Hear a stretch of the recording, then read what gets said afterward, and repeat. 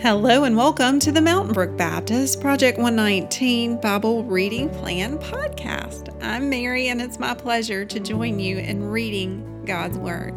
Today is Saturday, February 25th. Happy Saturday, and we're reading the whole book of Jude today. Don't worry, it's only one chapter, and at first glance, I kind of was confused. Why are we reading the book of Jude? But we're making a connect, remember, with the Exodus, and here in this passage we see that Jesus is the one who saved the Israelites from Egypt, and he's also the one who rescues us from a life of sin. So we'll get into reading Jude chapter 1, and then at the end there's this beautiful doxology of praise, and that will be our prayer to the Lord who is worthy of all of our praise. Jude chapter 1 in the New International Version.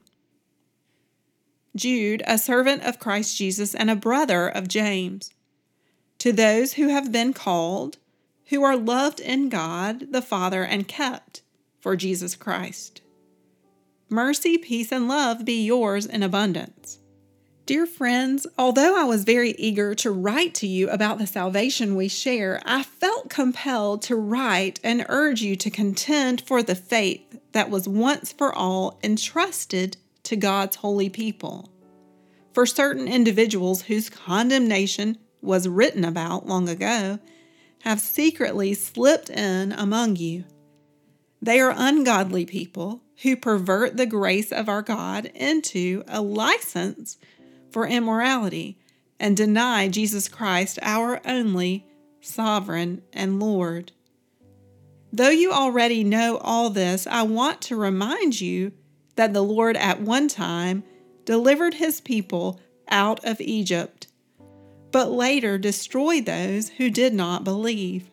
And the angels who did not keep their positions of authority, but abandoned their proper dwelling, these he has kept in darkness, bound with everlasting chains for judgment on the great day.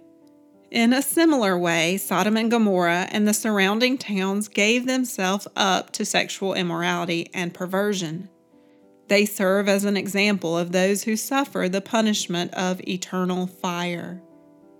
In the very same way, on the strength of their dreams, these ungodly people pollute their own bodies, reject authority, and heap abuse on celestial beings.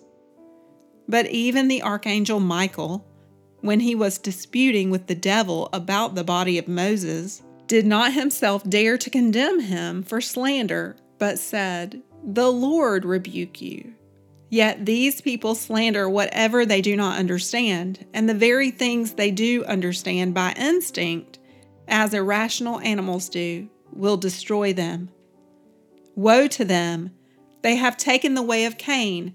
They have rushed for profit into Balaam's error. They have been destroyed in Korah's rebellion. These people are blemishes at your love feast, eating with you without the slightest qualm. Shepherds who feed only themselves. They are clouds without rain, blown along by the wind, autumn trees without fruit and uprooted, twice dead. They are wild waves of the sea, foaming up their shame, wandering stars, for whom blackest darkness has been reserved forever. Enoch, the seventh from Adam, prophesied about them.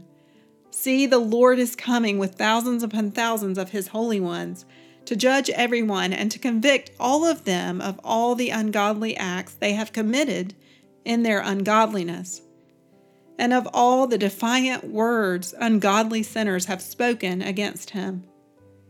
These people are grumblers and fault finders. They follow their own evil desires. They boast about themselves and flatter others for their own advantage. But dear friends, remember what the apostles of our Lord Jesus Christ foretold. They said to you, in the last times there will be scoffers who will follow their own ungodly desires. These are the people who divide you, who follow mere natural instincts and do not have the Spirit. But you, dear friends, by building yourselves up in your most holy faith and praying in the Holy Spirit, Keep yourselves in God's love as you wait for the mercy of our Lord Jesus Christ to bring you eternal life. Be merciful to those who doubt. Save others by snatching them from the fire. To others show mercy, mixed with fear, hating even the clothing stained by corrupted flesh.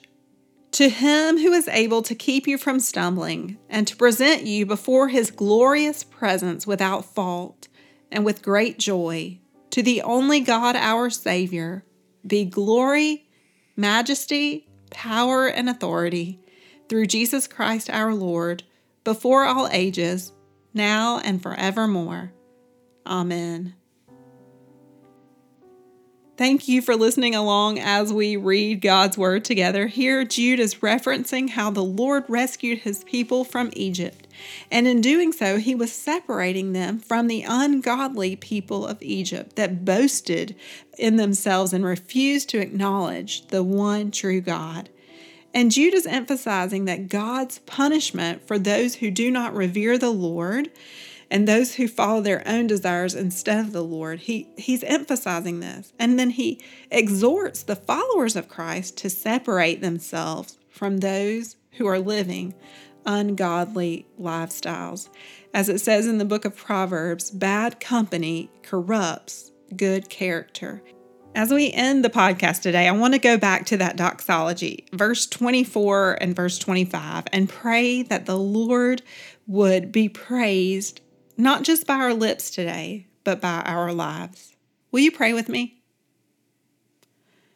Father, to you who is able to keep us from stumbling and to present us before your glorious presence without fault and with great joy. To you, God, our only Savior, be glory and majesty and power and authority through Jesus Christ our Lord, now and forevermore. Amen.